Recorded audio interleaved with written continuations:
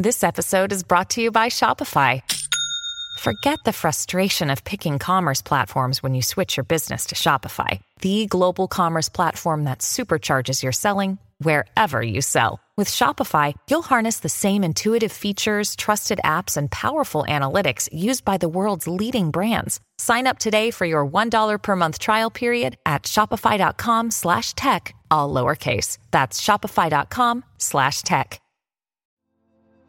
This is We Have Options, hosted by me, personal finance expert Dominique Broadway. I left my career as a financial advisor to the 1% to help the 99% build generational wealth. No matter who you are, you have options, and I am here to help you turn those options into dollar signs. I cannot believe it, but this year is absolutely flying by. We're already basically in the middle of February, which means there's been tons of opportunities to make money so far this year, and hopefully you have been doing that. And I'm actually really excited to announce that we are launching our next options challenge, and we host this a few times a year, and people absolutely love it. So if you've been listening to We Have Options and you're still a little confused about some of the things, please make sure you go to optionschallenge.com and join our next options challenge. All right, so let's go ahead and get into what's been going on in the world. A lot has been going on. As you guys know, it is earnings season, and that means that all of our favorite companies are sharing their earnings. Interesting. Someone asked me the other day, Dominique, how are these people sharing their earnings? Do they have to do this? And I'm like, yeah, all publicly traded companies have to share their earnings. And so they typically do this every quarter, and they'll let you know how they did in the previous quarter. So right now we're hearing how Q4 did, right? As we're in Q1. So it is earnings seasons, and all of our favorite companies are sharing their earnings, which means there's tons of opportunities to potentially participate before the earnings come out, or if you want to do something safer, getting into some of these trades after the earnings comes out and riding the wave up or down. And also it sometimes, if the stock falls from the earnings, it signals a good time for you to go ahead and get in and purchase the stock while it's discounted. All right, so let's talk about what's been going on this week in the market. First things first, Microsoft. Can I just give a quick round of applause to Microsoft? Because listen, no one's been mentioning Bing. Did you guys know that Microsoft has a search browser named Bing? I forgot about that. I'm not going to lie. And many of us have, but they are coming back full steam ahead, and they have integrated AI into their Bing search browser. Now, I haven't tried it just yet, but word on the street is it's pretty powerful. And this has caused their stock price to shoot up. They've been up probably over 8% over the last week, just with news surrounding the billions of dollars that they're going to be investing into AI over the next couple of years. And they are looking to reposition themselves as the next Google. So maybe by next year, this time we'll be binging. I don't know. But anyway, shout out to you, Microsoft, for making a super, super strong comeback and trying to get us to all move from Google to Bing. Bing, I don't know. The name's kind of weird. Maybe they should change it because Bing isn't really an action word like Google.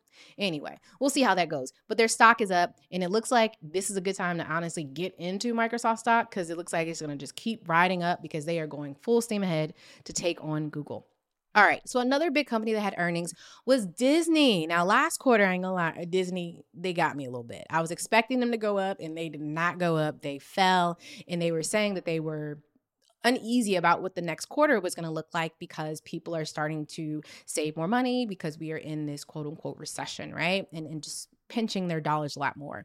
So Disney has decided that they are going to reinstate their dividend. Disney has not paid a dividend out in like a really long time, all right? So they've decided to reinstate their dividend, and they're actually going to be cutting 7,000 jobs, and this has triggered their stock price to shoot up, all right? So they were up over $7 in the last few days. And so I'm excited to see that Disney's starting to make this rebound. Unfortunately, they are cutting jobs, but on the upside, they are also reinstating their dividends, which is great if you're like me and you are a long-term holder of Disney stock as well, okay? A few other companies that have just been on the rise is Tesla, okay? Go Tesla. Tesla has just been skyrocketing right back up. And that is because of a couple of things. One, apparently Tesla keeps cutting the prices on their cars. not sure how I feel about that, because like I would be really mad if I just bought a Tesla and now the value's already gone down. So I don't know. I'm a little confused how that works as someone who owns a car, knowing that the value and price of your car is constantly going down and it's just sitting in your garage. But outside of that, Elon Musk is not going to be held liable for all of this potential insider trading and tweeting out different things. And so that has caused the stock to go up. So shout out to Tesla for making this a really strong rebound. Now, another couple of companies that have announced their earnings is Affirm. So Affirm is actually down 14% or so with the release of their earnings. And this was also triggered because apparently Apple Pay has announced Apple Pay Later, which is like their version of Affirm. And because Apple Pay Later is like already built into your phone, they're thinking that this is actually going to greatly reduce Affirm's revenue, because it's way easier just to use Apple Pay Later because Apple Pay is like built into everything versus Affirm. So they're actually down 14%, and apparently their sales or revenue last quarter wasn't as great. And apparently there's been a slight increase of people defaulting on their Affirm payout loans or whatever. So that's a thing as well. So sorry about that, Affirm, but you're down 14% or more based on those earnings. Robinhood, on the other hand, is up, and they're starting to go up. Apparently they had a big issue. They accidentally shorted a stock that cost them like $54 million. Oh, poor Robinhood. So they accidentally shorted a stock that costed them $54 million. And I guess they're trying to get those earnings back. But anyway, their stock is still up and people are apparently back to investing and trading again. So that's a good thing. They've seen a big increase in their users as well. So Pepsi was also up 1.05% after their earnings. Hilton was up 1.51%. Kellogg is up, and Toyota is also up as well. Another company that is up is Uber. All right. So Uber has said that their ridership has increased because apparently people are going back to work, I guess. So they've seen a big increase in their ridership, and this has also caused their stock to go up from last quarter, but they're also anticipating that for the next quarter, their revenue will increase as well because people are just Ubering a lot more than they used to. So we'll also see how that affects Lyft as well. All right. So those are some of the things that have happened just this week. It's been a busy week, to say the least, right? So many companies going up, going down, moving around, so many changes, and still so many layoffs. Unfortunately, we're still hearing that layoffs. Also, unemployment numbers have come out this week, and they're actually higher than what they anticipated to be. This also did not really cause or shake the market up at all, but from a human aspect, it is unfortunate to know and hear that more people are filing initial job claims week after week after week, and it seems to be increasing week over week after week. This is another reason why it's very important to have multiple skills in our toolbox so that we can make money, not just with our jobs, but in the markets and other ways as well, right? Very, very important. So gearing up for next week, all right? A lot is happening next week. As I said, it's earnings season. These are just a few of the companies that I'll be keeping my eyes out on, and you guys should be as well. First up is Coca-Cola. Next, Marriott, TransUnion, and a lot of people don't realize that these credit bureaus, Experian, Equifax, TransUnion, are all publicly traded companies. Did you guys know that? You probably didn't. But TransUnion will be releasing their earnings as well next week. Roblox, which may be your kid's favorite app or game. I don't really know much about Roblox, but I know that all of my friends who have kids that are older than mine, like apparently they spend a lot of money on Roblox every month. So apparently they typically do really well, and it is a publicly traded company.